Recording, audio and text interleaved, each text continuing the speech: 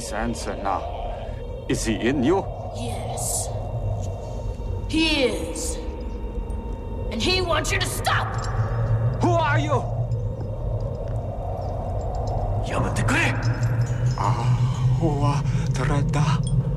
もしもやめなければ殺すぞ。Oh my god. Fuck you.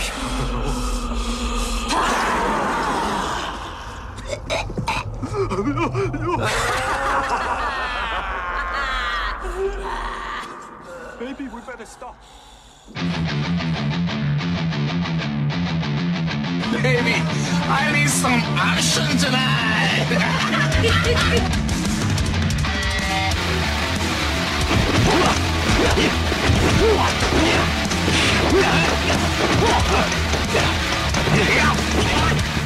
Welcome back, everybody, to another episode of The Action Returns. I'm your host, Brian. With me, as always, is my brother, Nez. What's up, man?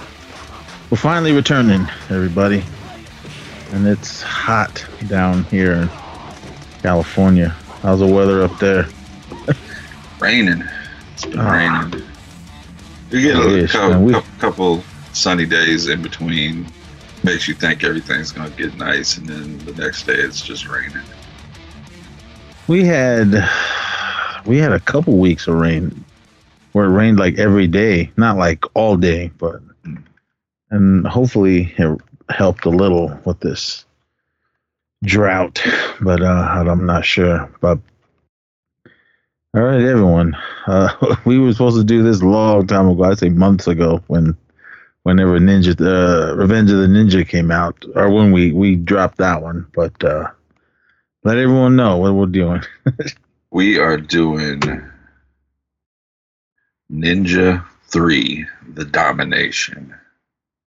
He is the most feared and powerful warrior, a ninja who explodes onto America. His soul transforms her into a lethal assassin. Who are you? Her only hope is Yamato, the master ninja who has been sent to destroy him. An epic struggle of superhuman strength and supernatural forces.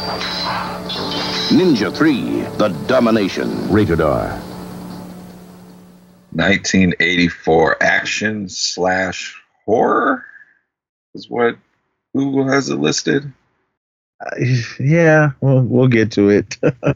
All right, let's see Google.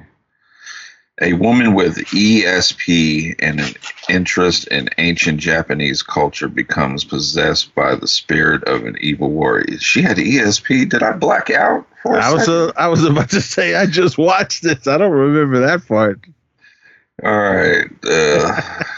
Maybe IMDb can clear this up. Let's see.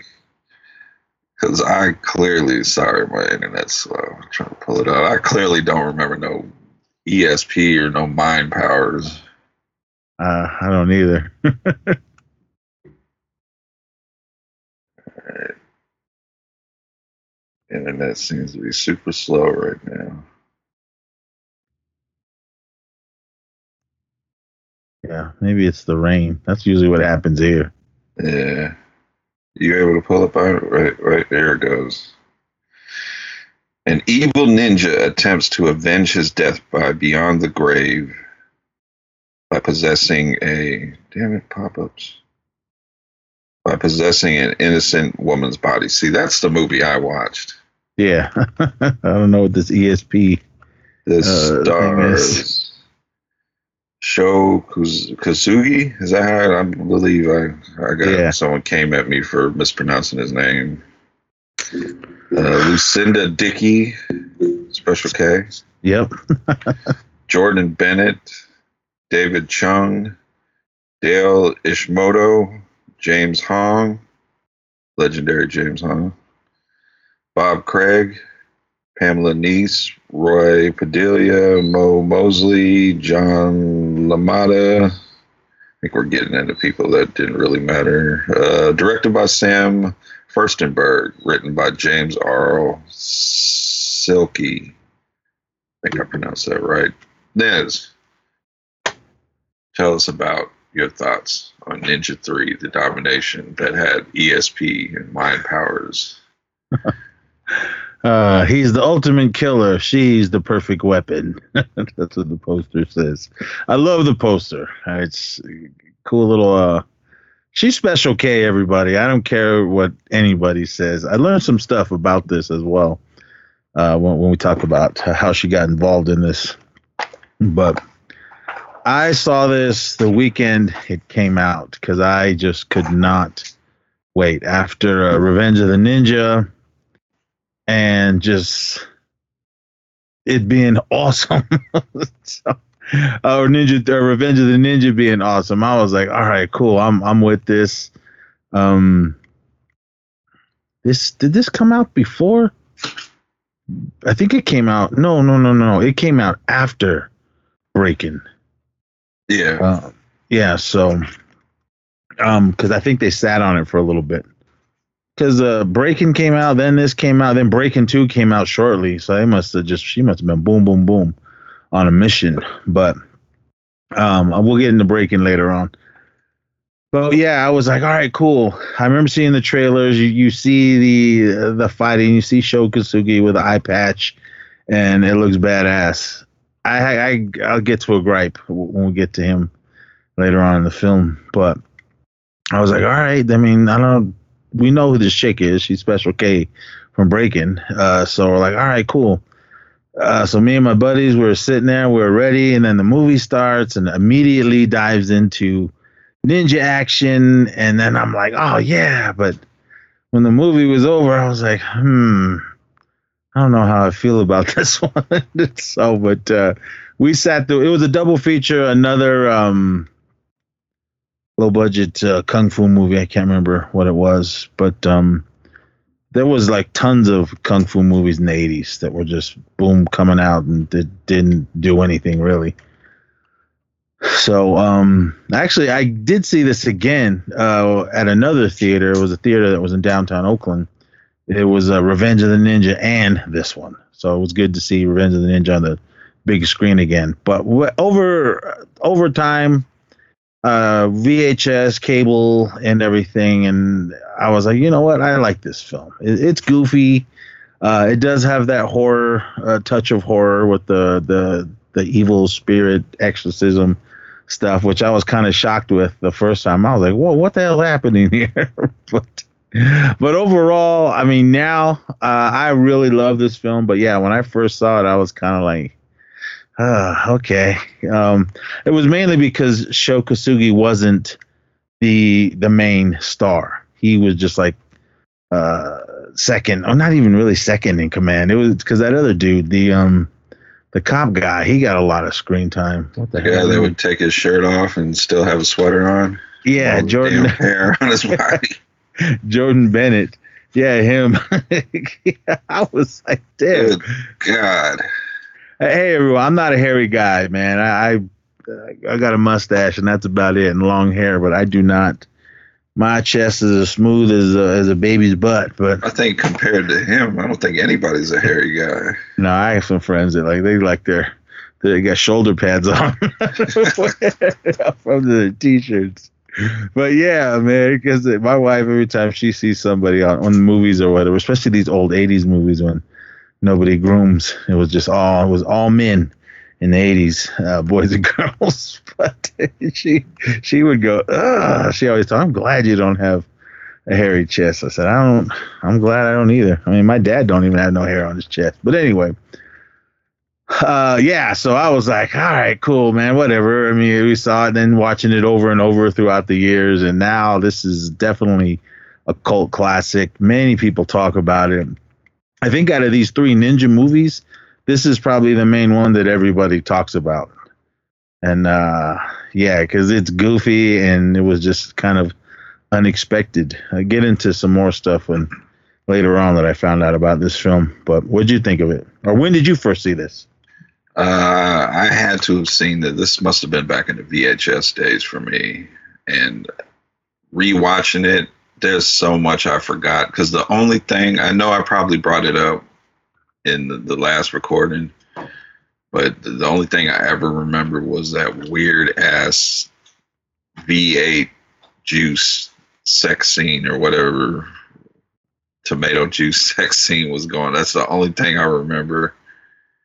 And I swear at one point she danced the demons away, but that dance scene was very short, so I must have remembered it wrong. But yeah, if you're thinking this is the first two movies aren't even really connected, but if you think this has anything to do with the other two, you're wrong. Because once it gets into the possession and the James Hong comes in and he's trying to exorcise the demons out, and then you got some aerobics shit in there, and then you got the police officer with the sweater on. This movie's like all over the place, but I think that's what makes it fun. The ninja stuff is pretty decent. I mean, it's outrageous. I thought the last movie with the robot decoys was outrageous, but there's a guy that fucking corkscrews into the ground, into the earth in this one. So there's a lot of stuff. It's definitely not the best out of the trilogy, but it's definitely one you have to watch. Yeah, this is why, if you guys have never seen this is, get your boys, get your girls, whoever can sit down through this and just crack open your favorite drink and do some other things if you partake. But yeah, that's what was crazy. My wife came walking through. What are you watching? She only saw like maybe seconds of it. She goes, "Is that Special K?" And I went, "Yeah." She went, "Oh, I already hate this already." I was like, "Damn, no love for Special K." But yeah, this one. Hey, she didn't really do anything in Breaking. No, she was just there. I mean, they just needed their female. That other chick in the club, from the other group, roasted her.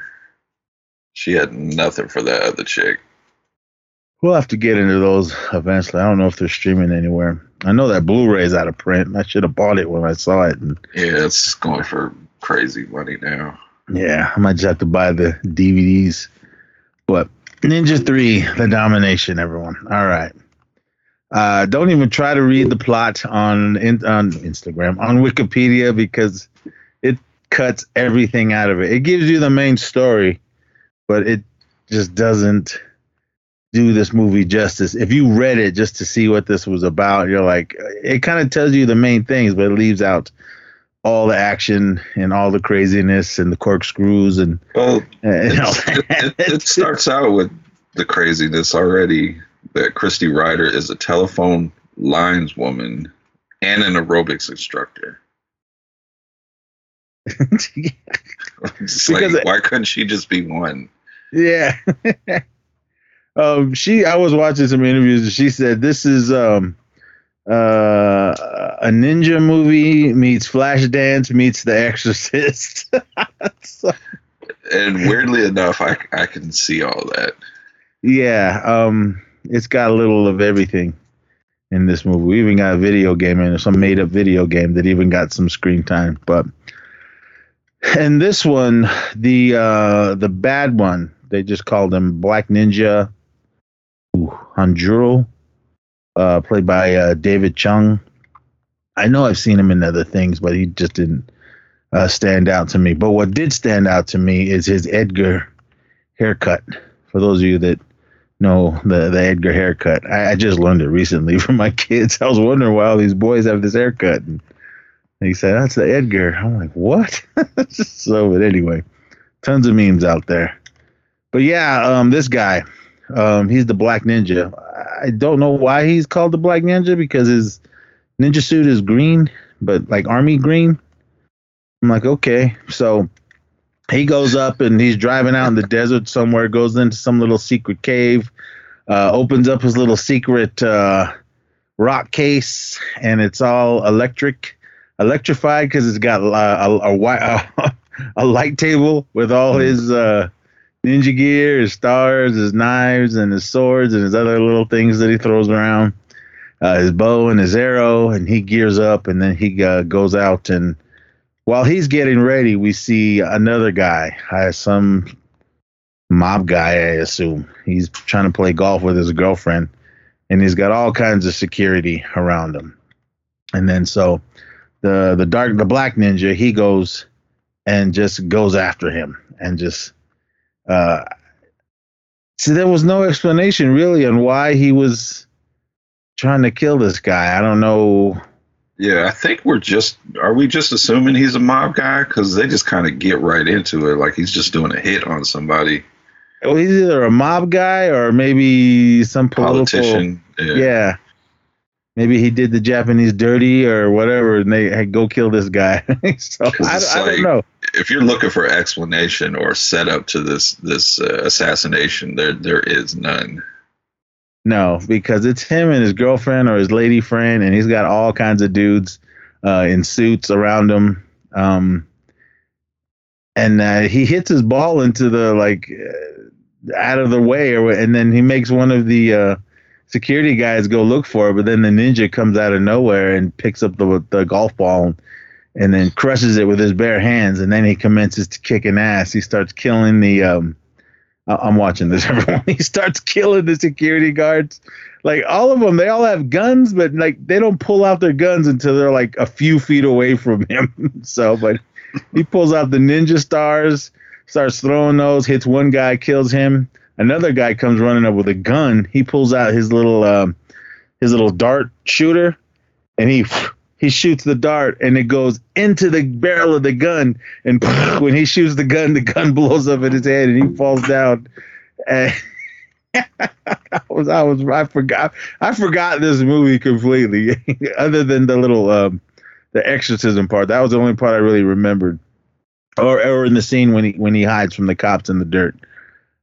So he just basically kills all his security, and then he goes up. This guy must be like a super strong ninja, because the guy that he's going after starts to drive off, and he catches him. He runs after. He catches the back of his little golf cart and then picks it up, the back end, with one arm. And that guy's like, "Get out, run," to his girlfriend. And then she gets out and runs, and then he kind of lets go. And then he runs after her and like stabs her in the neck with his sword. And then he goes after the dude, his target, and then slices him. And then he's dead. And then he goes running off into the woods. I felt like when he went and got all his ninja gear, like that box or whatever gave him powers, or the sword did.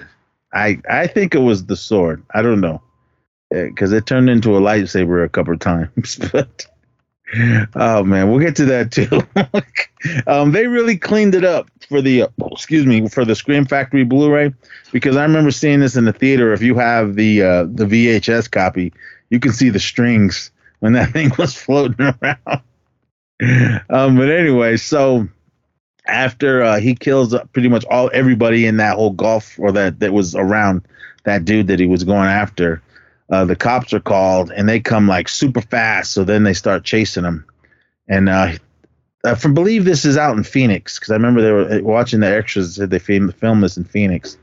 So the golf course is in the middle of the desert. So he's out running, just trying to outrun it. I mean, there's trees and rocks everywhere, but he just keeps running down this main road, and the squad cars and the police motorcycles are running after him. I love these ninja flips. They're just so unbelievable, but because you can jump and flip over anything. He jumps and flips onto the top of this police car. I don't know why they didn't stop, but the two cops, one of them's like, "Get that mother," and then one of them shoots a shotgun through the roof but misses. And then he gets his sword and stabs it through I assume the shotgun blast holes, and it kills the other cop. And then he gets his left hand, punches through the metal or whatever it is of the car, the roof, and punches the driver in the head. And then he goes, "Ah!" And then they go, whoosh. They do this big jump over these bushes, and they go into the water. He takes out one of the other cops with a ninja star in the neck on the motorcycle. He crashes, and then before the car goes into the pond, he gets out his little ninja grappling hook, throws it up, and it hooks onto a tree. So he spins around. When the car goes flying into the water, he kind of just spins around this tree, and that second cop comes up, and he like kicks him. He kicks him off the bike, and he clearly falls on the ground. But the next cutscene, we see that bike It goes off into the water, and that cop is flying in the air right after the bike. So I was like, who did the editing on this? So those guys are all dead, and then his helicopter comes, and they see all the cops in the water, and then the ninja starts climbing up this tree, and they're just kind of looking around for him, and there's other cops on the scene as well. And then for some reason, this cop hovers right over the tree where the ninja could just easily jump up and hang on to the bottom of the helicopter. All right. This was awesome. I mean, shout out to the stuntmen in this, but this part made me laugh the hardest because he starts fighting one of the cops. He kicks him in the face and throws him out, and he lands in the water. So I'm pretty sure he's alive. But the second cop pulls out a gun and starts shooting at him while the ninja is swinging around under the helicopter trying to hang on. But then he climbs up on one side. I think he kicked. Oh, no. He puts a ninja star into his left foot in between his toes, if you guys know those ninja shoes, and he hucks it into the helicopter. And the way the helicopter pilot is, he's looking forward. But I don't know how there must have been a magical ninja star. Instead of hitting the left side of his face, it digs it into the right side of his face. And then he goes, ah! And then he pulls the other cop out and throws him. And then the helicopter goes out of control and crashes and blows up. And I was like, what's happening here? Mystical ninja powers. But as a little 13-year-old Nez watching this in the theater going, oh, man, this is amazing. Then I guess pretty much the rest of the police force shows up to this golf course, and they're still looking for him. One of the cops sees, it looks like one of those tule or bamboo sticks, basically the little ninja arrow or dart shooter. He's under the water, so he's breathing through that. And a cop looks over to it like stupid, and then he comes out of the water, shoots an arrow or a little dart into him, kills him. And he gets out and runs. More cops are coming. He pulls out his ninja sword and starts slicing and dicing. He must have killed, in the end of the scene, he must have killed at least 20 cops, plus whoever he went after and all his henchmen. So he killed the whole police force. That's why I'm thinking the guy that he killed was like a politician, because that response time was quick. They came hella fast. Lot. Because he's pulling out everything, daggers, darts, stars, everything, slicing fools. There was one scene where they surrounded him and they were that close, and he just pulled out a sword and went in a circular motion and just took them all out. So after he pretty much kills at least 10 cops that are around him, the rest of the police force, the rest of the police force shows up, and they just all pretty much surround him and just start unloading on him. Not checking their background fire when they could have easily shot each other, but okay. So they fill him up with holes, and he's laying there dead, or they think he's dead. He kind of comes to, starts kicking ass again, and then they start shooting him again. And they kind of focus on, I think there's 5 or 6 cops that are in this, but he gets just blasted up, pretty much point blank, with shotguns and pistols. The pistol's okay, because they show his body later and we see all the holes in him.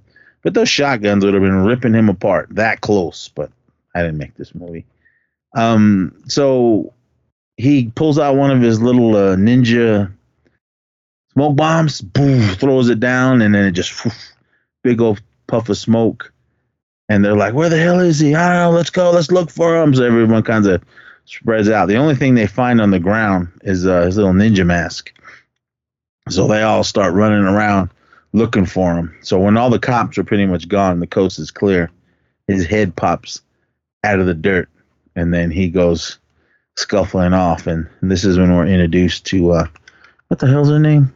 Christy Ryder. Christy Ryder. She's Special K, everybody. I'm sorry.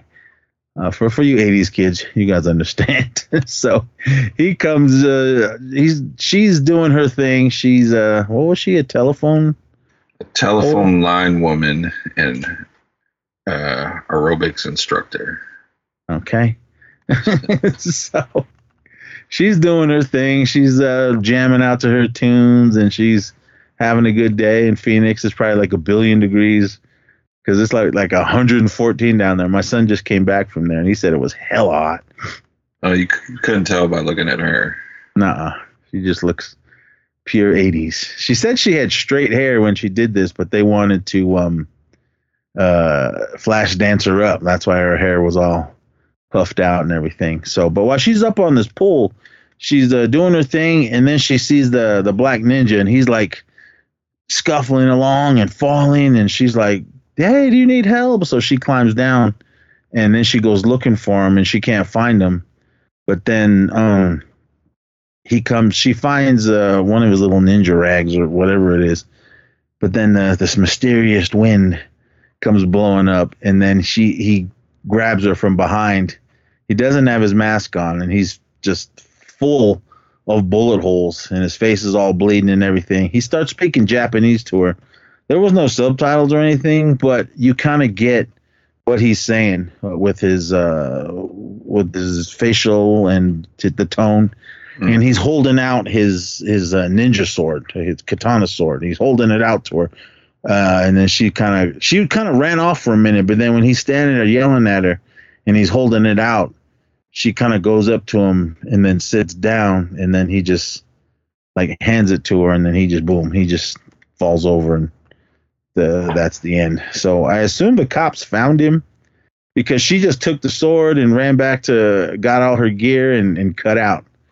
But when he was looking at her, I guess he was this is when the horror aspect comes in. The possession part. Yeah, he's looking at him with his little eyeliner ninja eyes, and basically giving her his thoughts, because she starts to see all the guys that were shooting at him, and then he just boom falls over, and then so she gets the sword and the little holder, and then she cuts out. But there's every time they came to the possession stuff, her hair, the wind would blow and her hair would be blowing in the wind, but she starts getting all this.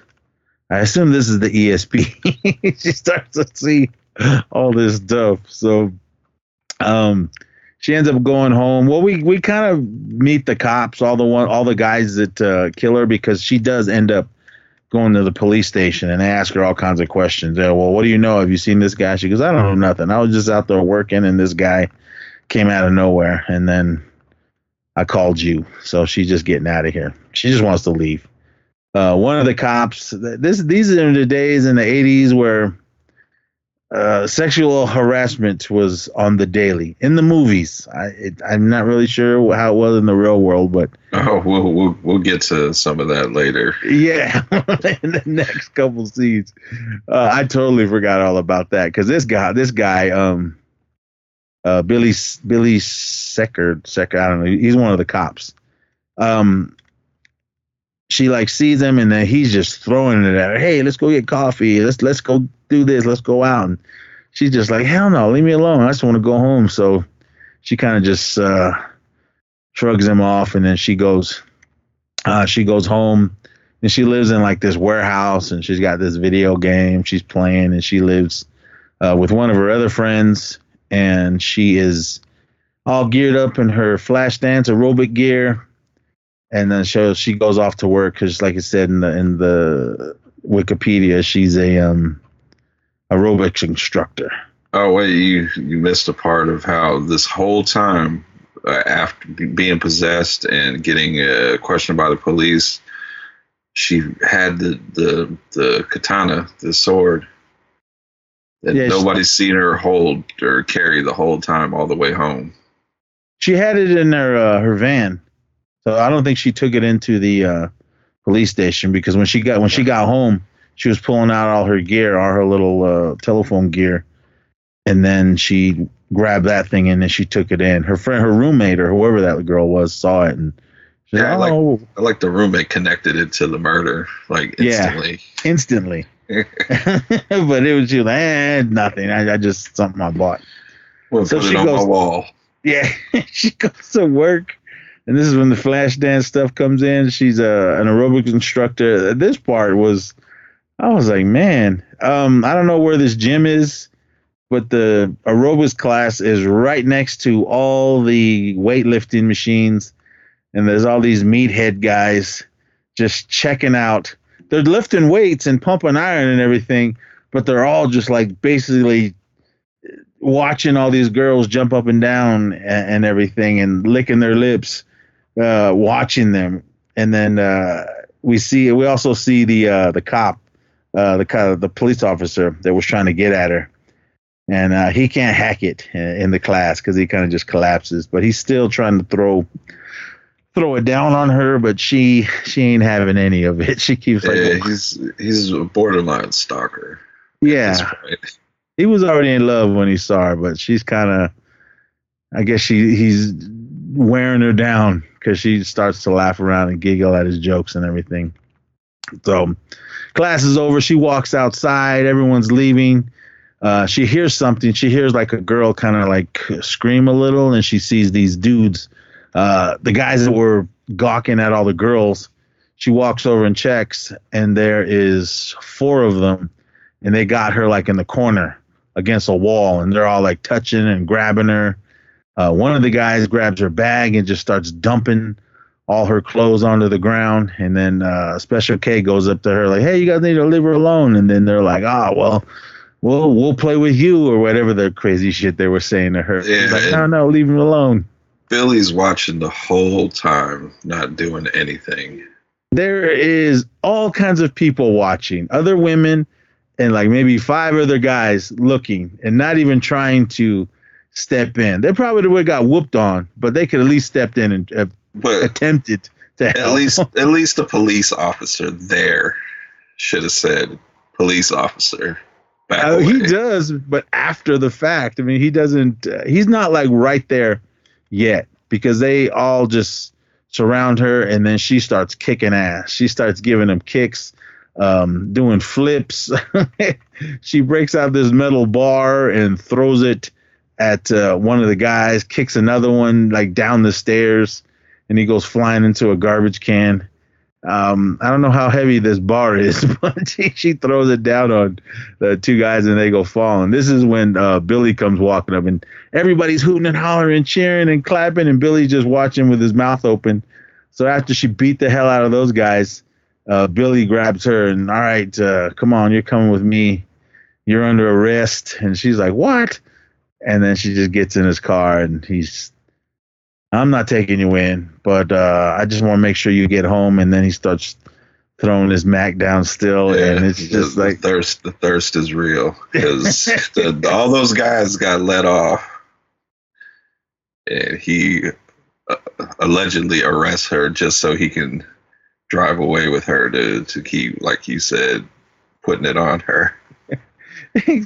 He basically takes her home, and I guess she wants to get clean all the sweat off, because she goes into the bathroom and must shower up really quick. All right, here's a question. Was she possessed right here, or did she just F it, I'm going to give him some? I was going to ask you, when she was kicking ass, was that the possession, or was that her? I think that was the possession. Okay. I don't think she didn't do nothing like super duper special. I mean, because she said she was a gymnast, like the actress. She said she was a gymnast. So, because she said she was fighting to do her own stunts. I'm gonna say this was her, because it'd be weird if the Black Ninja was possessing her body at this time to seduce him. Well, man, she didn't try very hard, or he was trying hard, but like maybe twice, and then she finally said F it, and I'm gonna give it up, because she backs him onto his couch and starts straddling him, and then she gets the V8 and dumps it down her neck. And then I hated V8 back then, but now I can drink it because I'm an old man. I need my vitamins. But he starts licking it off her neck, and it's like, oh my God. I mean, this guy, hey, I mean, I don't know. No one's ever told me I was a good kisser or anything, but he was basically trying to swallow her, licking her neck. I was like, okay, is this necessary for the You wanted story? that V8. So he beats it up. We don't see it, but then they're laying there asleep, and they only met like the day before, so maybe it was different in the 80s. So, and her apartment is just total 80s. You got the neon lights and all kinds of little things in there. It's a nice place. I mean, I wonder how much it was back in the 80s. But she kind of wakes up because then the mysterious wind is blowing, and then she's getting a light in her closet, and then we see smoke or whatever coming out, and then there's this light flashing in her closet, and then she opens it up and look, and there's the katana sword, and it's hovering. And like I said, back in the good old days, you can clearly see all the strings. It's hovering. It comes out of its little holder, and she's looking at it and doesn't know what's going on. And the lighting and everything with this shot, man, it seemed you could just, the way they were shining it on it, it kind of just reminded me of a lightsaber at times in this scene. But it's hovering around in front of her, and then she kind of just grabs it, and I guess she's just feeling the force of this the katana sword from the Black Ninja. And then this is how we know she's possessed at times, because she got that ninja eyeliner on, and her face is really white, and we see that she's like got this real evil look in her face. And then she has a little flashback of the Black Ninja when she last saw him. The katana sword is shaking, and she doesn't know what's happening. There was a lot of scenes like this where there was just no dialogue, just exorcist or possession stuff on the screen. Billy wakes up because he hears something, and she's putting the katana sword back in the closet, and he's kind of like, "Oh, where'd you get that? That's cool. Where'd you get that?" And it's just something I'm gonna hang on the wall. And he's like, "All right, cool." He's a bad police officer. Yeah, he doesn't put 2 and 2 together, so he doesn't. He's not making detective. No, man, he wasn't even thinking. He's maybe thinking about round 2. Because you got the witness to the Black Ninja, but you also see her kick a bunch of ass and have samurai swords. And you're just not connecting anything. You're just thinking about the next time. All right, next thing we go to the airport. Sho Kosugi's character, his name is Goro Yamada. I think that's how you say it. I might be saying his last name wrong.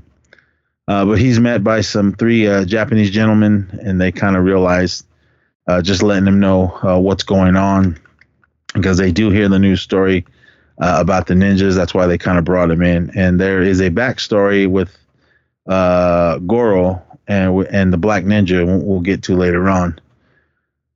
But the cop is still throwing it down on her, and she doesn't. She's just trying to do work, and she's just not really feeling it. But when he shows up at her, she's doing a job, and he kind of pops up and shows up in his partner in his car. She looks over at him, and then she has like a little vision. It's one of the cops that shot at the Black Ninja. So she's like, all right, so now this is the guy. Because that's basically her mission, is to find all the cops that survived that were shooting at him and go after him. So she kind of just gets in her gear and in her van and just hauls ass and follows them. Basically follows Billy, and he drops off his partner. He goes in the house and he's doing his thing, and then she kind of ninja gears up. I'm skipping some things because there's some things where it was nothing. It was just more of Billy trying to get on her and let's go out on a date and all that. And she's like, all right, whatever. But while he's doing that, and she's just looking the fucking craziest, like she's half dead. Because after she got off the phone with him, she's in her apartment, and all the lights are flickering, the wind's blowing, the smoke is coming out everywhere, and she doesn't really know what the hell is happening. Her video game is moving, and smoke's coming out of it, and she's just scared, and just, we know something bad's gonna happen. Basically, more possession stuff. So I don't know why she just doesn't leave her apartment, but okay. So some red laser comes out of her video game called Bouncer. Obviously something made up.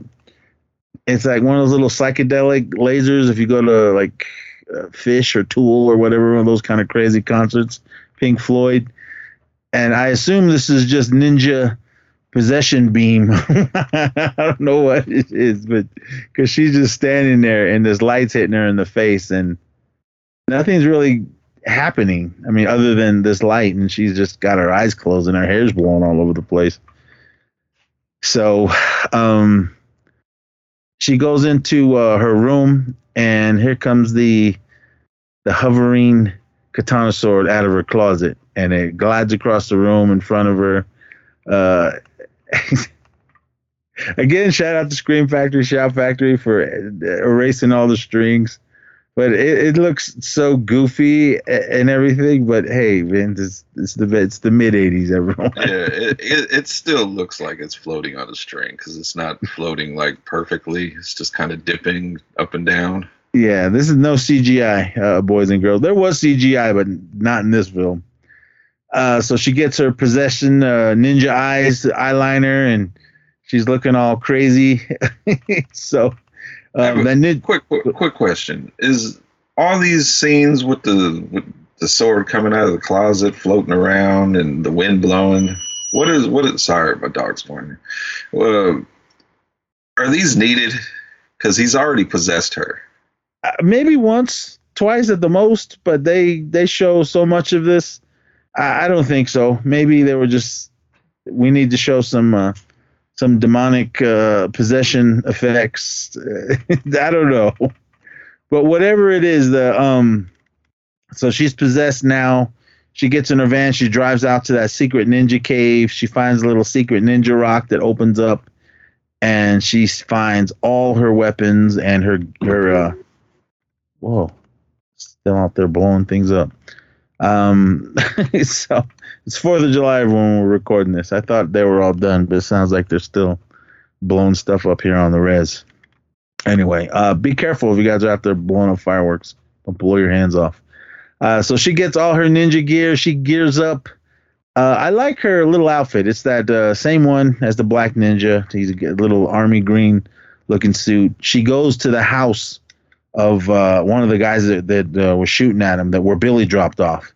He's in his house playing pool in his underwear and his wife beater and his big stogie in his mouth. And she kind of creeps into his house and then just kind of surprises him, comes out of nowhere. And he's like, "Who the hell are you?" And then he starts throwing cue balls at her. She grabs one. The first one he throws at her, she cuts it. She slices it in half. And he's like, "Fuck." Then he throws up another one. She catches it and then just squeezes it with her hand. So I guess she's got the Black Ninja magic possession strength. Yeah, don't. If someone shows up late night to your house dressed as a ninja, don't question them. No, and especially if you're a cop, man, just start shooting and ask questions later. If they break in their house, you can go for it. Yeah, don't throw pool balls.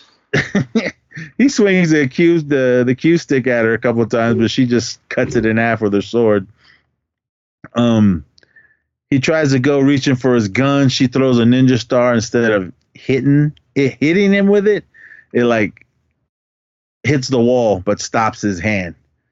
And this is where she's got the secret ninja strength, because she grabs him with one hand and then lifts him up against the wall.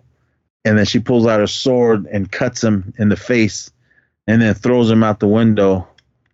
And I assume that killed him because he's laying there. She assumes it killed him. He's laying there dead in his Spankies, and then she takes off. Oh, yeah. So the cops come and they all find him, and he's dead because the paramedics are bringing him out, and they don't really know why he was killed or who have done it. Billy's there on the scene, and he's just kind of like, I don't know, but I think his wheels are starting to spin, because when he's looking around at all the crowd, we see Sho Kosugi's character Goro. He's standing there looking at him, and Billy kind of just notices, but doesn't really think much of anything. Yeah, so, like I said, Billy's horrible. Because I think he mentioned something about calling Christie to see what she's doing. And I don't think he's even talking about the case. That's why he's a flatfoot. He's not a he's not a detective yet. He's not even good at that, though. He must be new on the force. The next morning, he's over at Christie's house, so obviously spent the night and crushed it again. But she's starting to tell him that, yeah, I don't know, I'm just like kind of blacking out and not knowing what's going on, because she goes, I woke up and I got these bruises on me. And she has one on the back of her shoulder. So he's like, well, I don't know, man. We should go to the doctor or something, whatever. And this is when he's standing there with his wife beater and his sweater, his hair sweater. She's hugging him, and her face is like right in all that.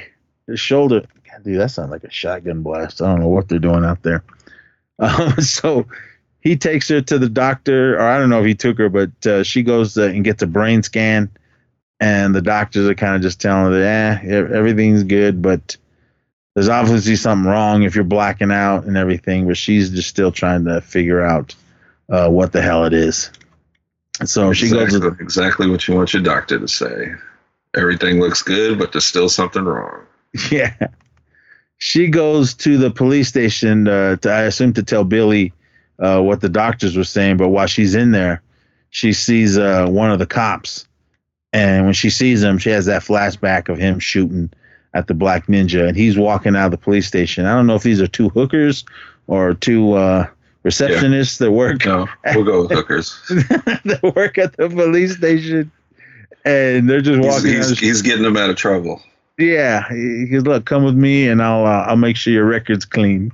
So they walk out around the corner and she goes following them, and they go into what's this place called? International Spa Health Resort.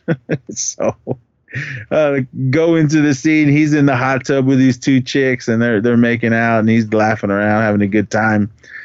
Special K comes walking in with towels. Oh, she knocks on the door, and one of them, we need towels anyway, so come on in. So she comes into the room, and she's looking at the three that are in the hot tub, and then she takes off her robe. I thought she was naked at first, but the cop stopped and looked at her like, whoa, hey, what's happening here? And the other two girls like, who is she? Why is she here? Get her out of here. And he's like, well, hey, man, she's here. She might as well join the party or whatever. Yeah, this scene was hilarious because one chick really is not feeling it because she's just like, who is this bitch? And the other one, she's like, oh, I want to see what happens. Like, she's into it. Yeah, she was like, I want to watch.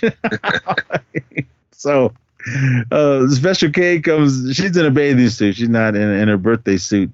She comes in and just slowly looking all sexy, gets into the tub, goes up to this cop and starts making out with him. Yeah, one of them gets out. I'm out of here. No, they kind of just get away from him. One of them's disgusted, and the other one says she's going to watch. But she's got this ring on. And it's got a little, I think it was like a little pearl that she pulled off, but it's like a little ninja ring with ninja poison in it. Because while she's hugging and making out with this guy, she taps the back and stabs him with it. And then it just, whatever's in that tip just immediately kills him because he kind of keels over and just falls into the tub and drowns. The girls are screaming. She grabs one of them and then rakes that ring across her chest and scratches her. So the poison that instantly kills her. The other one tries to get out and run, but she pulls out some kind of little ninja string or whatever, wraps it around her throat and chokes her, and then drowns her in the water. And then she gets the hell out of Dodge. So those three people are dead. These two chicks are just casualties of war. Yeah, I think I changed my mind. Maybe it was the possessed Black Ninja seducing Billy.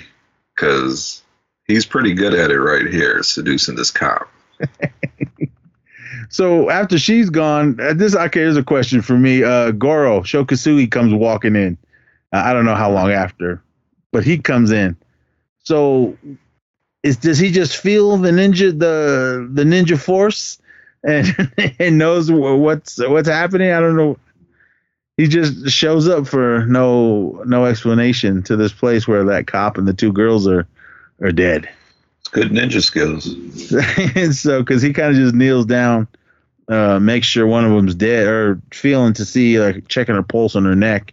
She's dead, but he like touches the blood, and then he like looks at it, and then that's the end of that scene. He doesn't know what's happening. He's tracking him. He's like Sonny Landham from Predator. Speaking of him, man, have you ever seen Southern Comfort? It's been a while. I just watched it for the first time last night. I didn't know he was in it. Shout out to him. Shout out to his daughter. She was nice. Me and Mike met her last year. Yeah, rest in peace. Yeah, rest in peace, Billy Bear. Anyway, so Special K is Christine, whatever you guys want to call her. She's still like blacking out. She doesn't know what's going on. She's telling Billy, like, I don't feel right. But he's just like, well, I don't know what to tell you, man. The doctors and everything. And she's just like, all right. But he's basically, again, bad cop work. He's not putting two and two together. She's basically, I need help, and all this. So she kind of came up with the idea. All right, let's go see. At first, I thought he was like a fortune teller or something. But they go and see David Lopan. Yeah, Lopan. But he looks like Snotty from Revenge of the Nerds 2 right here. What was this? You ever see that movie Balls of Fury where he was the blind master?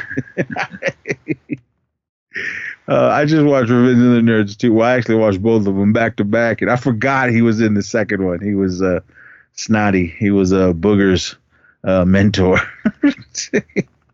He looks just like how he did here. He's got long hair and that little scraggly goatee and mustache.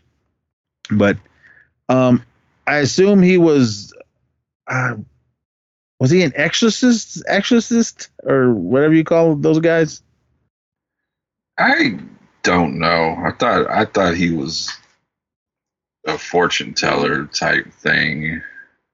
I think that was pretty much what he is, because Billy does have to pay him to get his to get the work in. So he kind of does a little once over and then realizes there's something wrong with her.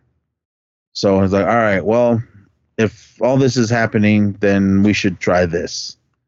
I don't think he was expecting what he got, because his little servant, she brings out like a leather belt with chains and everything on it. And they're like, well, what do you need this for? He goes, well, sometimes when people are possessed, if things happen, this kind of holds them in place so we can do this exorcism or whatever safely. So she's all geared up and everything. He gets all his little magic things and starts doing prayers, I guess. And then she at first she's like, okay, whatever. Billy's just sitting there like, what the fuck is this? He packs up the pipe. I don't know what was in it, opium or weed or whatever it was, but he gives her a rip from it, and then his partner or whatever is there, and he starts doing his thing, saying his little whatever he's saying in Japanese. I don't speak Japanese, so I don't know what he's saying, but basically doing some kind of prayers or whatever. But then the room starts getting all, here comes that black ninja wind is blowing in there. Things in there start moving around. The light's starting to change. He doesn't know what's going on. The candles flames are going super high, and then I think this is at this point he's Lopan, everyone. He's starting to realize, oh, something's happening, because Christine, like, her head is down, but then she looks up and she's got that evil possessed ninja look, but she starts saying things, but it's all in Japanese. There was no Japanese subtitle. There was no subtitles. So he's saying stuff back to her, and all we can do is just guess, unless you guys understand Japanese. Billy's like, oh fuck, because when she looks up again, her face is all white and she's got red eyes, and he's just Lopan is just what the fuck. He's just all scared. She's blowing out smoke out of her mouth, and she starts screaming. And Billy's like, what the fuck, man? What are we going to do? And he basically tells him, look, there's an evil spirit in her, and I don't know if I can get it out, but I'm going to try. So she's just, screaming. Okay, whatever she was saying in Japanese, he pulls out a knife, and Billy's like, what are you doing? And he goes, she wants me to cut her loose. And he's like, well, fuck, man, look at her. We can't. So he's like, well, she wants me to. I don't know. I think he was starting to get scared and just going to listen to what she's saying. Because he tries to cut one of the ropes, but Billy jumps in and kind of shoves him down. But her secret possessed ninja strength, she breaks the two ropes that her hands are tied. And then she's got that leather belt, and she's chained up. But Billy gets another rope and wraps it around her and ties it up, and she's still screaming. And Lopan is on his knees like, stop, or whatever. I think you're just not supposed to get involved in when the exorcism is going on. She's starting to speak Japanese again, and then Lopan is just like scared out of his mind. He didn't know what the hell's happening.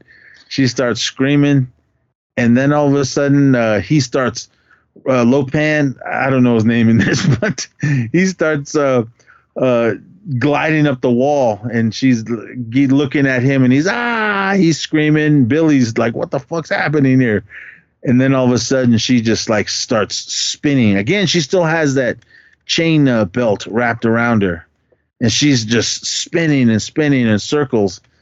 And Billy's like, what the fuck? And you can clearly see it's a dummy because it looks terrible. According to Wikipedia, David Lopan is Miyashima, and I guess he's supposed to be an exorcist. Well, he's not a good one. It comes off like maybe this is his first time. He just, maybe he knows what to do, but this is his first time doing it. She says something again in Japanese and then just falls backward and kind of just blacks out. But Lopan's like, get this bitch out of here. But he's telling him, but you need to be careful. This is serious shit, man. But I can't help you. So sorry, bro. Get lost. So Billy's like, all right, man, whatever. So I mean, they don't know what to do. So they basically have to leave. And he still had to pay him. Yeah. Well, he paid him right when they got there. But he was basically telling him, look, man, she's possessed with something, and I don't know what it is. I think whatever she was saying in Japanese, I think he realized who he was, because he does tell Billy, she's possessed by the Hanjuro, the Black Ninja. So this is serious shit, man. Watch out. So after that scene, we see Shokinsugi. He's God, I don't know if you can hear that, but those motherfuckers, damn. They're outside, everyone blowing shit up. I swear, dude, it sounds like shotguns. Anyway, you never know. Yeah, I'm not even go out there and look. It's hot here in the studio, and I got the window open. So Shokinsugi shows up to the morgue, and a security guard comes out, and he kind of beats the shit out of him. He doesn't kill him. He does throw a ninja star at him, but it doesn't kill him or stab him or anything. But he just gives him some chops and kicks, and then throws him down. And then he sneaks into the morgue, and he's looking for the body of the Black Ninja. Another security guard comes up. Hey, who are you? Roundhouse kick to him. Two more securities come out with the billy clubs, and he chops them up, and they fall down. There's no weapons. He just with his hands.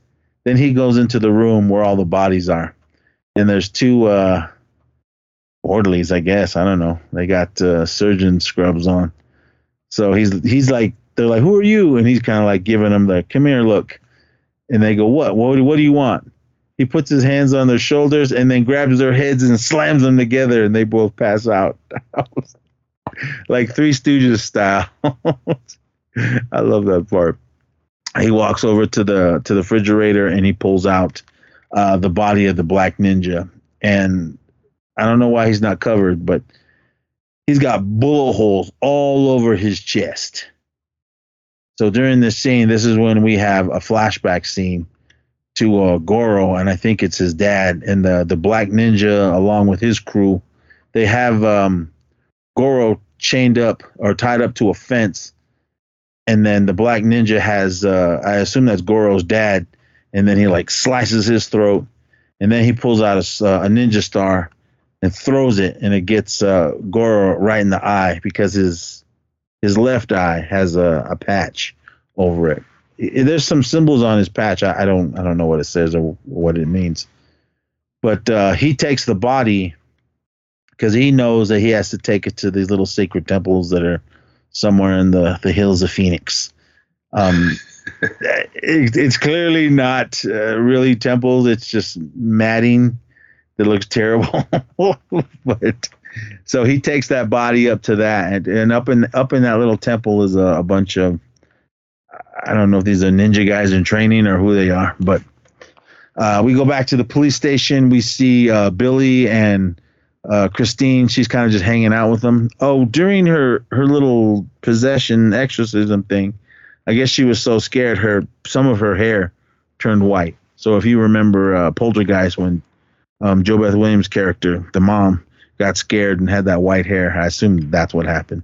Or Nancy from Nightmare on Elm Street. Yeah. So she's sitting there and she's kind of just hanging out with Billy. And then these two cops come walking up like, oh, hey, Billy, the funeral for Officer so-and-so, the one she killed when he was throwing cue balls at her. So his service is at 4 at the wherever, so I hope you be there. She turns to look when she sees them talking, and then she's got that flashback, the ESP Ninja flashback, and she sees it's a Mexican and a black cop. She sees them shooting at him, so she's kind of like, all right, so she knows who these guys are and where they're going to be. So they're just kind of basically just telling Billy, just show up and be there, don't be square. So she goes back home, and because she was telling Billy that she feels weird, but he's kind of like, you're all right. Still not putting 2 and 2 together. Well, she doesn't look all right. I think he should have. Well, this is after the exorcism part. He shouldn't realize that. All right, you're possessed by, and the Lopan told him. So I just think he just kind of shot it off like, I don't believe any of that. Because he saw what he saw, but I just assume he didn't really believe it. Because if I would have seen something like that, I don't want to see anything like that. But I don't think he should have left her side. Well, we all agree that Billy's not the best at what he does. So we go back to her apartment, and all the shit starts happening. The lights are flickering, the ninja smoke's coming. Her appliances are flashing on and on. Her curtains are closing. Everything, cupboards opening up and down. And refrigerator flying all over blocking her from trying to get out. She doesn't know what's happening. And I guess she did try to leave, but the refrigerator stopped the door. And just things are going crazy in her apartment, and she's just trying to get the hell out of there. She runs in her room, tries to call Billy, but the phone's not working, because it starts saying stuff in Japanese when she picks it up.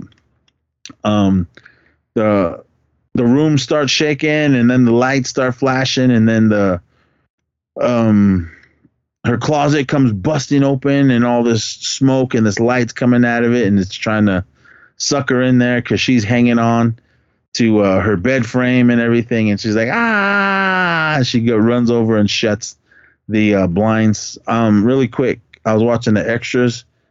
She said that they built her room on one of those little slanted things that can tilt the room, so it doesn't have to act like she's falling, but she's really falling, but she's hanging on to that thing. So this part was funny because after she shuts the closet and everything kind of calms down for a minute, she turns on her stereo and starts dancing. And then the closet busts open and the ninja sword comes gliding out towards her and slices the radio, her little stereo, and, and stops the music. This is where I thought I remembered that she danced the demons away. She tried. It didn't work. It just probably made him madder. The closet opens up again, and it's like a poltergeist thing. It's trying to suck her in there because she's hanging on, but she can't. Not strong enough for the ninja spirits, and it sucks her into the closet, like Carol Ann. So she's in there. Billy comes to the cemetery for his fellow officer's funeral. While he's driving in there, he sees Christine's work van, and he goes up to it and looks in, and he sees her bag. And when he digs in it, there's a ninja star in it. So he picks it up and he's like, fuck. So he starts looking for her. All right, we see Christine now. She's all geared up in her ninja gear while they're having the funeral. And she climbs up into the tree. And when she was waiting for the right time to strike, when the cops are doing the gun salute, as soon as one fires, she has her bow and arrows ready. So when they shoot, she lets one rip, and it hits one of the cops that she saw earlier, one of the ones that killed her, was shooting at the black ninja. So after she hits him, all hell breaks loose. All the cops don't know what's happening. They're just basically shooting in every direction. She shoots the other cop with an arrow in the neck. He goes down, and all the cops are running around. They don't know what the hell's going on. A couple of the other cops were just in the line of fire of this bow and arrow, so they got taken out. But she hit the two targets that she wants. So, but Billy, when all this is going on, Billy's running around trying to look for her. And then all the cops go running. They jump into the squad cars. They all immediately jump onto their motorcycles and start driving around. They have no idea what they're looking for. They're just riding around. Christine gets a little grappling hook, slides down, kicks two of the cops off of their bikes. A squad guard comes riding up. The passenger cop hangs out the window with a shotgun.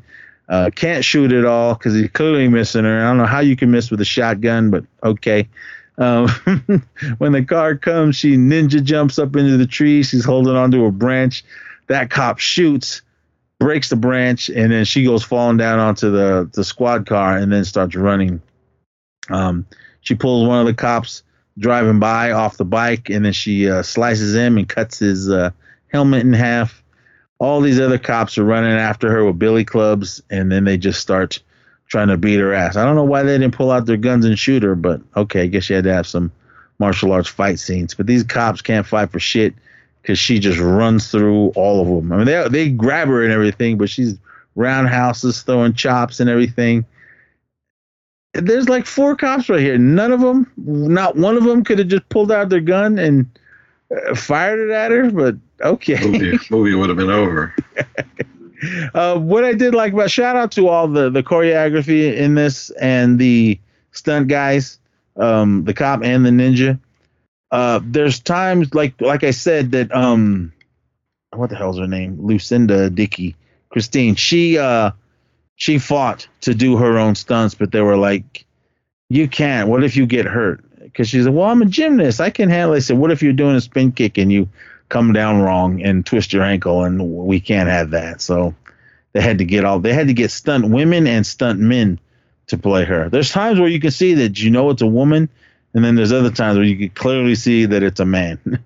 So after she beats up some more cops, she goes running, and here comes Goro Shokunsugi. He sees her, and then she's running through the trees, and then she comes to a fence. She stops, does a ninja leap flip over this barbed wire fence.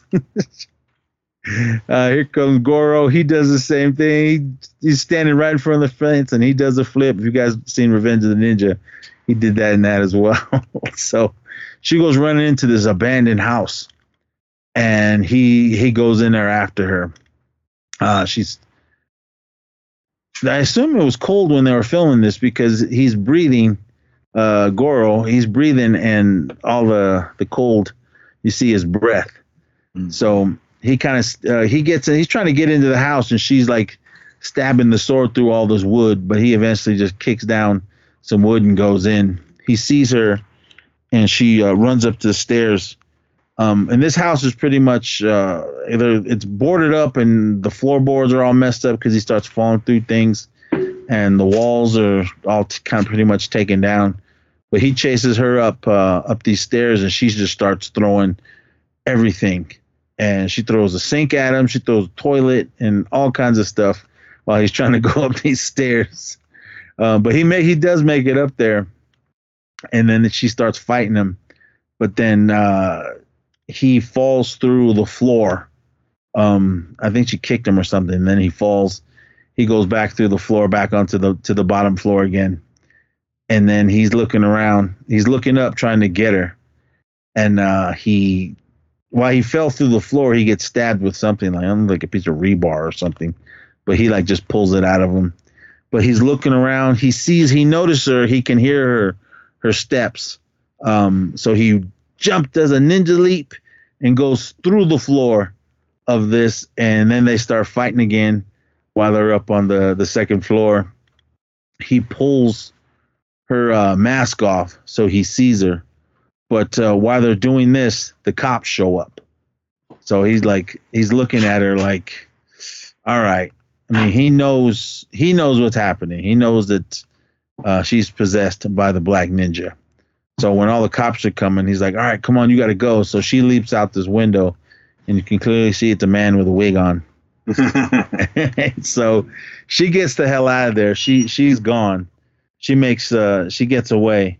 But then Goro comes out the front door, and all these cops are right there, and they arrest him. So because he just basically gives up, like, all right, I didn't do anything, but all right, I'm gonna go with you. Billy shows up, and he sees what's happening, but he doesn't know what's going on. But Billy does remember seeing him earlier because he wants to talk to him. So he gets into Goro's in the back seat of the car. He gets in and says, look, this is what's happening, and this is what can we do? How can we stop this? And he basically tells him, look, go bring her to that temple that's up in the mountains. And he's like, all right. And he goes, we'll deal with it there when she gets there. So he's like, okay. So he leaves. This part was funny. It made me laugh. I thought Billy gave him a key to get out of those handcuffs. But Goro's in the squad car. He's sitting in the back. I don't know why he's not handcuffed with his hands behind him, but his hands are in front of him. But he acts like there's a cop sitting next to him. There's no cage or whatever to divide the prisoner and the officers. It's the early 80s. I like what he does. He reaches under his little ninja eye patch. He pulls out something, and then he looks over at the cop next to him, and he shoots a little dart or something into his neck, and then he passes out.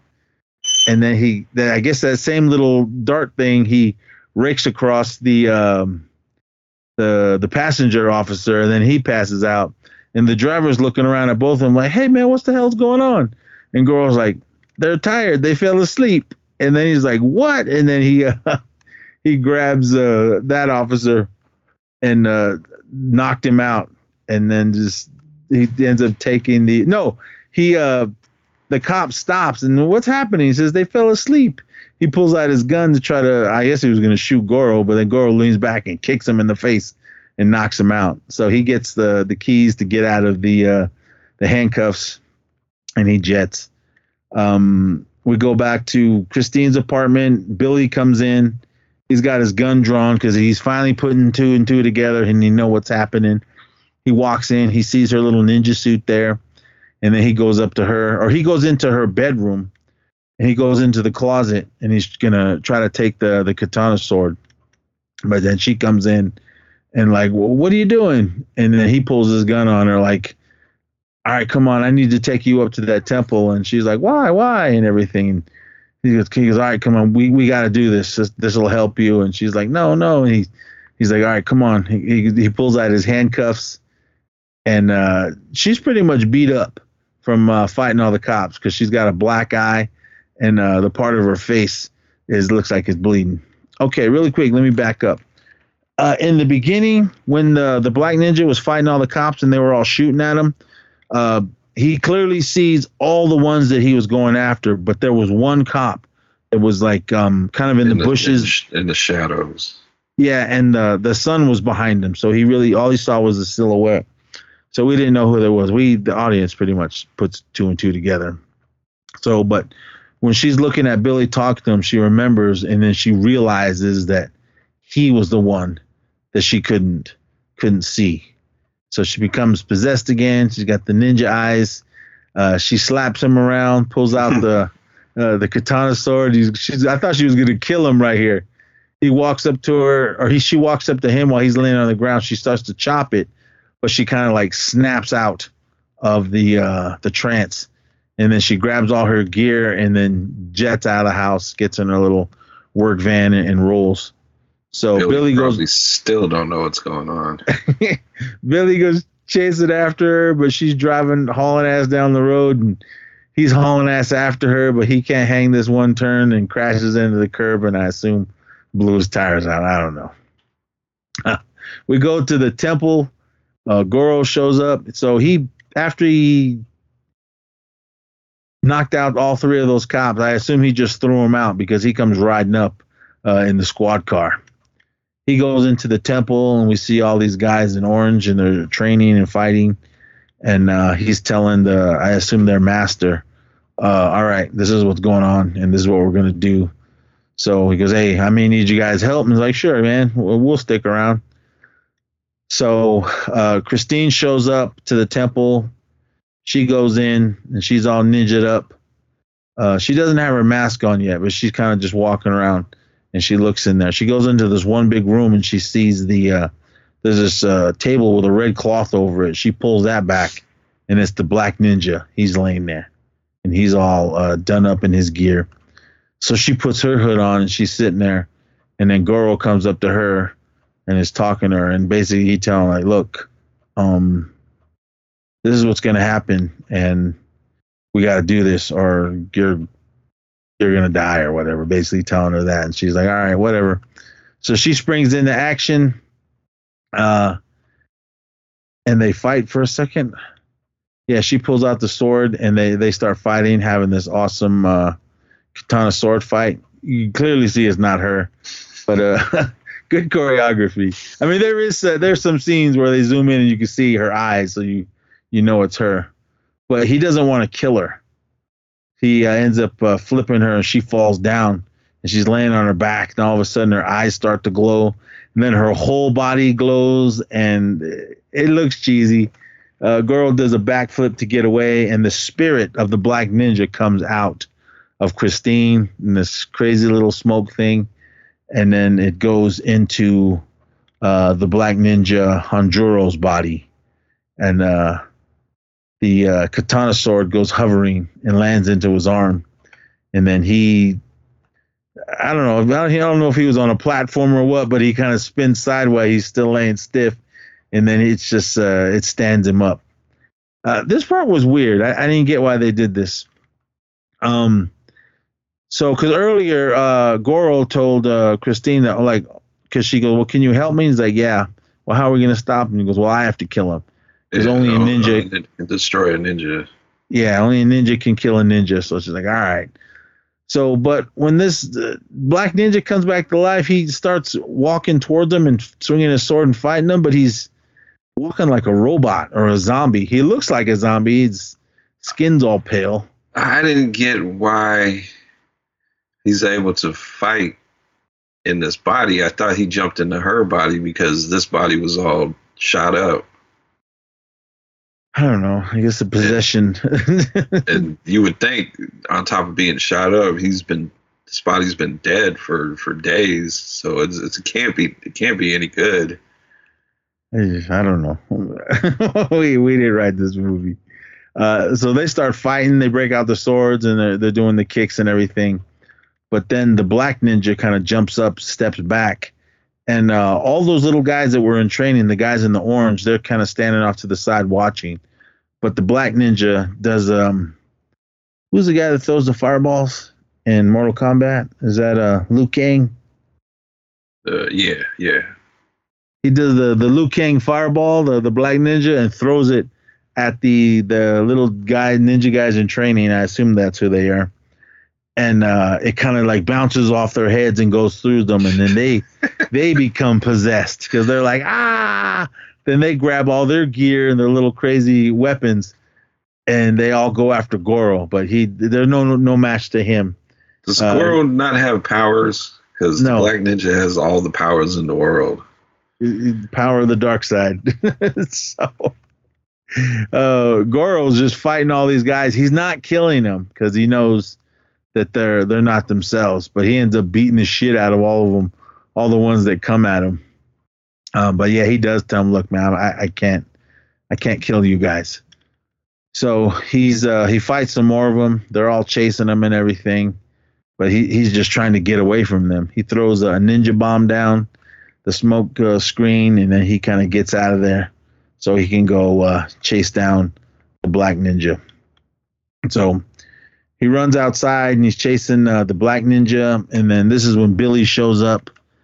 Christine's laying there on the altar, all passed out. He goes up and hugs her, and then she kind of wakes up, and when she wakes up, she looks at him.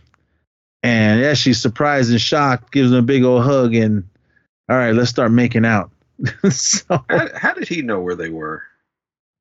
He told him. Oh, Goro told Billy, like, look, you need to bring her to that temple up on the mountain. Oh, that's right. I thought Billy did some police work. So that's why he showed up, but I don't understand this makeout session.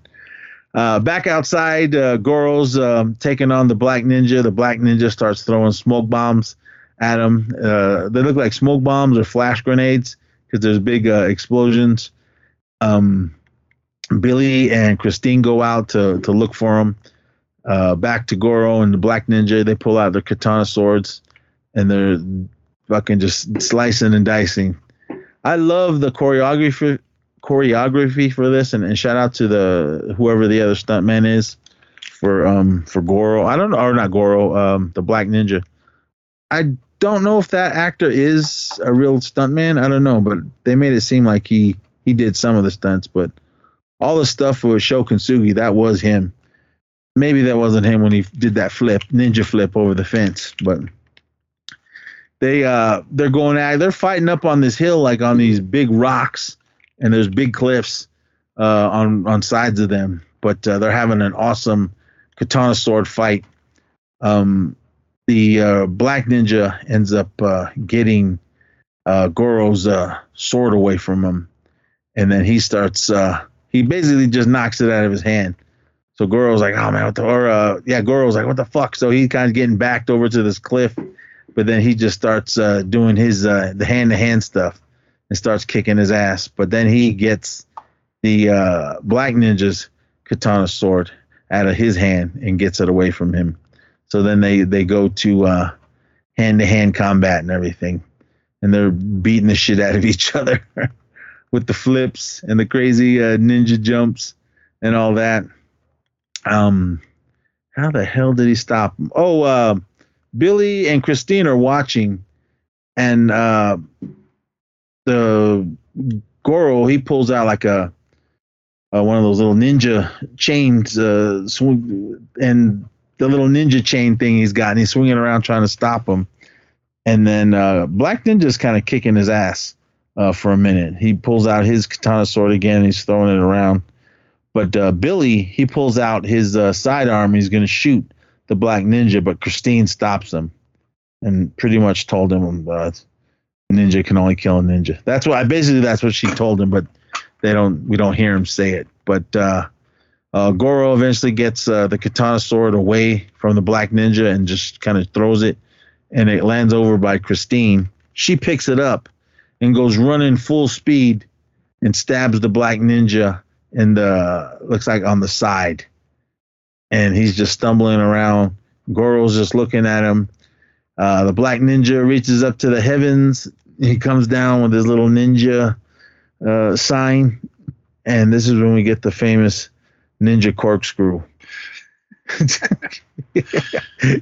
he starts spinning like really slow, but and it just goes into the dirt, and then Yeah, because at first you're like, what is he doing? Because he's not really going into the earth right away. yeah, he's like it's going really slow. Yeah, but then eventually he starts going down into the ground, and you're like, oh, he's corkscrewing into the ground for some reason. Yeah, so once he goes into the ground, he then the earthquake starts. The ground shaking. The Goro's like, what the hell? He's like getting ready to fall. He pulls out his little ninja grappling hook and throws it over to a tree. But the ground is still shaking, and it opens up into like a little cavern in between. He goes falling down that, but he's still holding on to the rope, hanging on.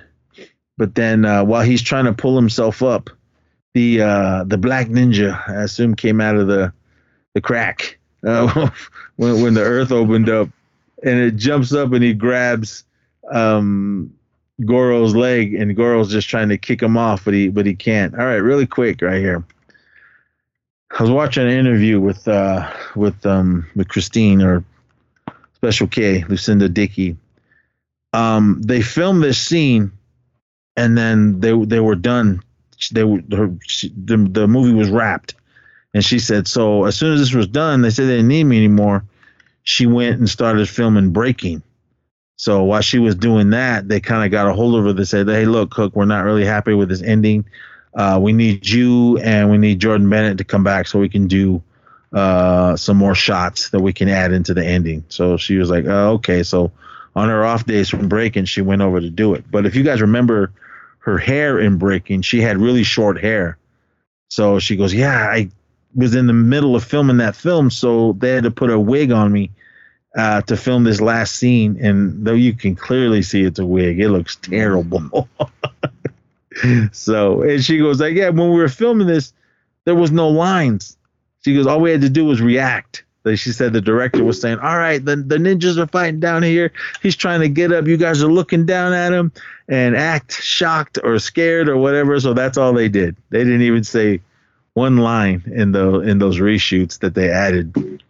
But Black Ninja is hanging on to Goro's leg. But then he pulls out his little ninja dagger and then stabs the Black Ninja right in the top of the head. And then he just kind of lets go and then falls to the ground, and that's pretty much the end of him. He's looking down at him, and then he sees that he's finally dead, and then he ends up crawling to the top and then tells him, all right, it's over. And then so Christine and Billy are like, oh, yay, evil's punished. And he just kind of stands there and looks, and you tell him, like, yeah, it's over. And then he just kind of gives them a bow. They bow back to him, and then he just walks off. I don't know where he's going. He just ends up leaving. He does look back and smiles at them, and she kind of standing there with a shitty wig, and she looks at him, and Billy's like, okay, this is over. Now what? Her eyes should have like flashed or something. Yeah, so they start making out again. We flash to the ninja, the Black Ninja. We see him laying there. He still has the katana sword all the way through him and the one in his head. But then there's a huge white flash, and then he disappears. And the only things left are the dagger and the katana sword. We see Shokansugi, Goro, Yamada walking on the ridge of this mountain that they're on. Sunset in the back, and that's your movie. But I do like the song during the credits. It's the same credit song they used in Revenge of the Ninja. But the guys that wrote all this, they said, oh, yeah, this is just a continuation. Because it even says it in the trailer, where Revenge of the Ninja ends is where Ninja 3 begins. But none of these guys are the same characters. Because if you guys remember, Enter the Ninja was the first one. Shokusugi was the bad guy, and he's dead. Because that one dude, the white guy, was the white ninja, was the hero in that film. And then Revenge of the Ninja, Shokusugi was the hero. But he had an issue with this film. When they called him to come back to do it, he was all ready for it, but he didn't realize that he wasn't the star of this one. He was just kind of the third character, the good ninja, and this is the backstory and everything. But when they were doing this, they kind of did explain to him, well, this is what we're trying to do. We're going to do a possession type of thing. And he was like, he kind of frowned upon it, but he's like, all right, man, whatever, let's do it. But the guy that played the Black Ninja, if I understand it right, he didn't like that they were doing a possession thing with ninjas, because I guess in that I don't know if it's a religion or whatever, the ninjutsu or whatever you call it, they wanted it to be more authentic with the ninja lore. But there was some ninja lore throughout the 3 films, but I mean, they kind of threw that out the window when you're making these films. But Yeah. he was kind of like, I don't know, but they just I don't know, maybe they paid him more to keep his mouth shut. Sam Furstenberg's kind of, he keeps it loose with the ninja lore, because he does go on to do American Ninja 1 and 2 right after this. You remember you remember that one, those two. We get ninjas in the daytime, and we get a ninja. How far did we get into that one? We did the first 2. Okay. We're gonna do 3 soon, because I watched it recently, and yeah. It's a movie, everyone. I mean, they're definitely worth watching if you like these type of ninja 80s movies. But they said the director, he was like fully on board. He was like, hell yeah, man, let's do this. He was having a really good time filming this movie. And Lucinda, Special K, she was saying that she really liked him, and it was awesome that they did all the stuff that they did making this film, because she was a little iffy at first, because she said when she got the part, I guess she did some auditions and they just didn't call her, so she kind of went back home for wherever she was from, and then they called her and they said, hey, we want you for this role, so she's like, okay, so she had to go back out to Hollywood to do it, or to sign the papers or whatever. So, all right, you're hired. You're going to do this film. She was mainly just really stoked that she got the main role in this film. So she went and they filmed it. But she said, like, the first week, it was just all training. They had to train her how to fight. They had to train her how to climb a telephone pole with all the telephone pole climbing gear and everything. Yeah, so that she had to do all of that stuff, but she said that she did it all and she was all good. And then they finally gave her a script. It was good they like working with each other, because I didn't know he did Sam Furstenberg directed Breaking 2. Oh, he did? Yeah, right after Ninja 3, he did Breaking 2. Well, that's cool. Because she said she had signed a 5-picture deal. And they were supposed to make a Breaking 3, but they just didn't do it because Breaking 2 kind of tanked. And this one, Ninja 3, tanked. So I guess they filmed it, and then she rolled right into Breaking. They finished all that. She had to come back to shoot some stuff over, but Breaking came out first. I guess they kind of held off on the Ninja 3 because they were like, well, she's got this movie coming out. Let's see how that does, and then we'll put our movie out, hoping that if Breaking was successful, everyone's going to go see Ninja 3. Some people did. I went and seen it because I already seen the first 2 Ninja films, so let's see what they got. I didn't realize that was her until I saw her on the screen, because I didn't look to see who the actors were, or I didn't really pay attention to her on the poster. I do remember one of my friends saying, it's the chick from Breaking. And when I saw her on the screen, I was like, oh, okay, that is her. So Breaking came out, and it's a goofy movie, but it was a huge blockbuster for the time. Because breakdancing at that time was at its peak, I would say, before it kind of disappeared and then came back. Because there was Breakin', there was Beat Street, Breakin' 2. They threw breakdancing in all kinds of 80s movies. Breakdancing and Flashdance. Yeah, I mean, there was breakdancing and thrashing. If you guys have seen that film. But I mean, breaking is still big, man. Those dancers out there are still doing it. Even the OGs that were doing it back in their day are still out there doing it. Maybe they can't do everything they did, but they're still out there doing it. She did one more movie after Breaking 2, and that was Cheerleader Camp, 1988 slasher movie. And the only thing movie-wise she did after the 80s was Electric Boogaloo, The Wild Untold Story of Canon Films, a documentary. So basically, she get interviewed. So she did one more movie after Breaking 2, and that was it. Yeah, she said that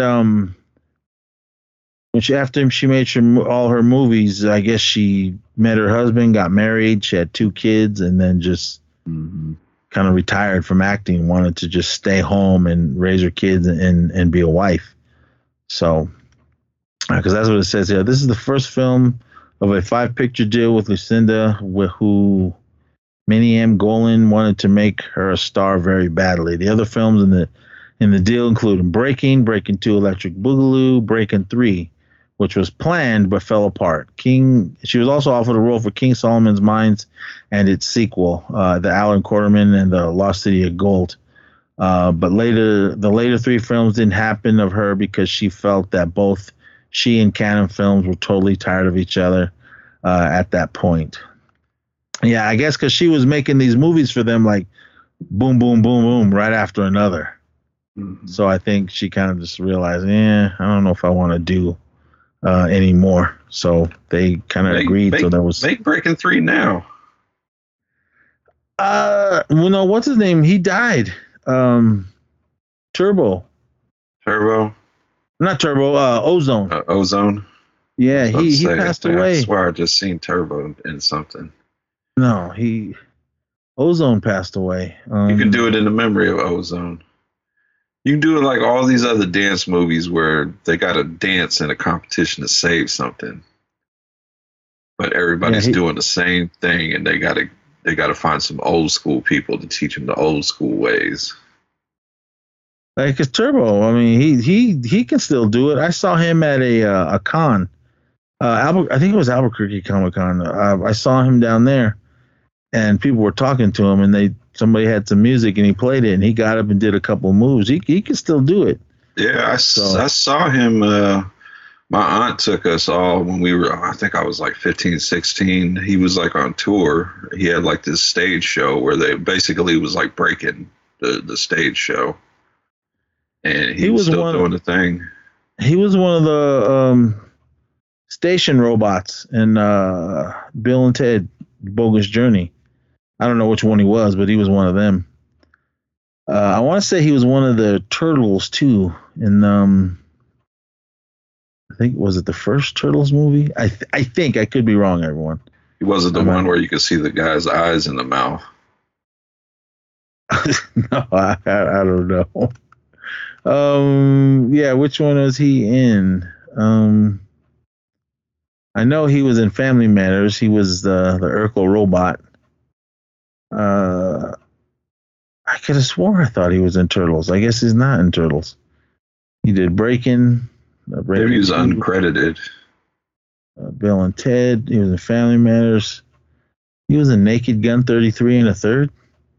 I don't remember that. Dudley Do Right, and I don't know. I must be thinking of someone else. But yeah, man, I saw him at the con. He still had the moves. And Michael Chambers, aka Boogaloo Shrimp. Rest in peace, Ozone. He passed in December of 2020. Shabadoo. Yep. But Ninja 3, the Domination. It was a movie, boys and girls. But it's a movie you have to see, though. Yeah, it's goofy and everything, but just watch it and have a good time. You either love it or you hate it. If you love goofy, cheesy movies, then this movie's for you. But if you're gonna sit there and try to analyze it and everything, then don't watch it because you're just gonna make yourself sick and tired and maybe shut it off. But this is the movies that I grew up with and I loved it. I was all about the little ninja movement that was going on in the 80s. I believe this movie cost $2 million to make, and I don't think they even made their budget back because this one was pretty much a flop. It didn't hit as big as Revenge of the Ninja because Lucinda said that when she went to break in, it was like packed house and everything was all good.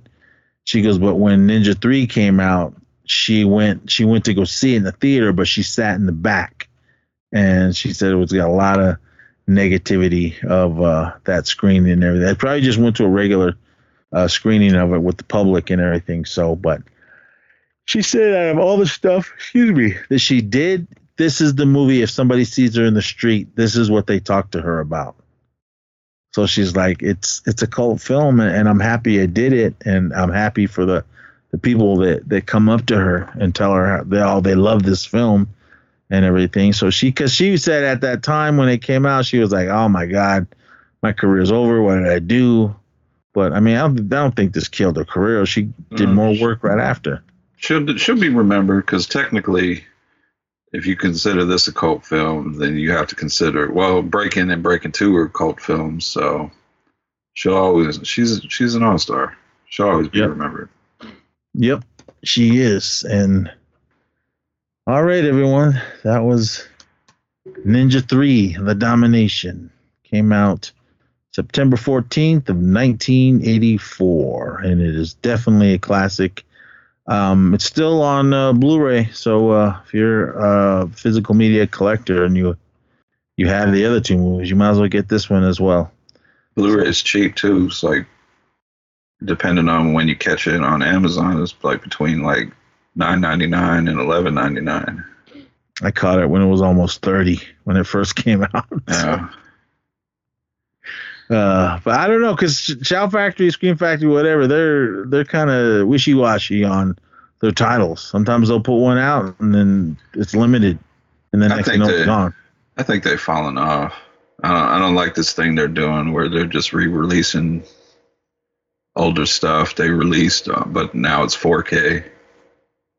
Yeah, they got me with the Fog Steelbook. I had the first Steelbook, but I liked the art on this one. Yeah. So I was like, do I need it? No, but all right, I'm going to get it.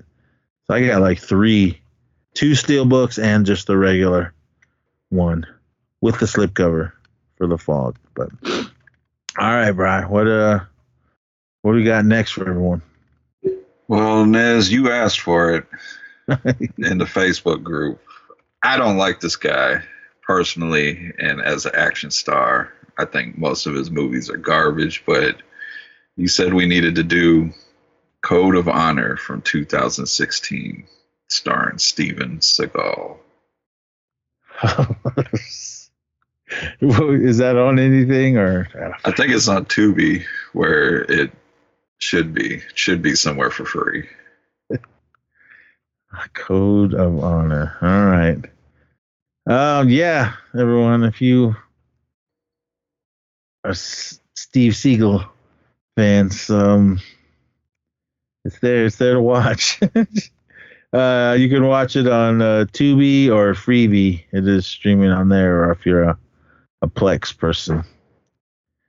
All right, everyone. That is it. This episode.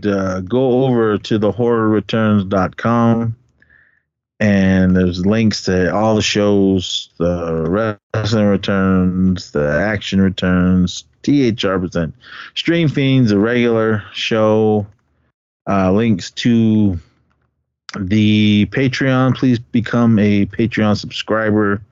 Also to the Facebook group for all the shows that are part of the Horror Returns Network. Mm-hmm. A link to the TeePublic. Please pick up the Horror Returns t-shirts if you can. I still need to get one. There's a few different designs to choose from. Also follow YouTube, I believe. Do you guys have a YouTube channel? Yeah, I don't even know if we post anything in a while, but follow us anyways. Yeah, follow us there. And as for me, you can follow everything that we got over on the Skater Podcast Network. Just go down below. You see the links. As well as follow us on E-Society and Magnez on Facebook, Twitter, Instagram, everywhere you can be. I think we're going to be on that new platform that comes out in a couple days. Oh, what the hell is it called? The Zissou sent me a link to it. The answer to Twitter. Yeah. Threads. Yeah. We'll be on there as well. Might as well, just another. Yeah, because Twitter sucks right now. I don't know what's happening. I don't know what the issues are with everyone. I mean, well, I know I had it because I post a lot for the shows, and I was posting it on the Wrestling Returns Twitter page, and within 3 minutes of being on there, it said I reached my daily limit of views. What? Yeah, I guess Elon was putting a limit on how many views you can do per day, unless you were like one of these people that pays for a blue check. And I was just like, man, fuck Twitter. Speaking of those blue checks, really quick, everyone. I know anyone can just get it if you pay for it, but it seems like everyone and the mama's got one now, a blue check. I mean, I'm not pay for it now. I don't think I'm blue check worthy, but I ain't paying for something when, I don't know, maybe it just makes someone feel. Yeah, I always felt like blue checks were to verify if a business or a famous person was who they really was, not just anybody can get one if you pay for it. Yeah, because I was like, what? What the hell is this? I didn't get what the hell was happening. So I can make my dog a Twitter page and then get a blue check for it as long as I pay for it. Yeah, I'm not paying for nothing. I already pay enough for all the stuff that we got going over on our network, but I'm not paying for nothing. If it ain't free, then we're not on it or whatever. So, but anyway, everyone, now we're just rambling. But with that, come back for more, and we'll give you some Steven Seagal goodness. I've never seen the movie. I actually just found out about it not that long ago. So we'll watch that and let you know what we think. I'm not going to take the 10-month hiatus on Action Returns. We're going to come back soon. So, yeah, school's over with and everything. Now we're in the summer. Now I got time to start doing stuff. But all right. But with that, everyone, please come back for more. Be safe out there and party on. And be good to each other.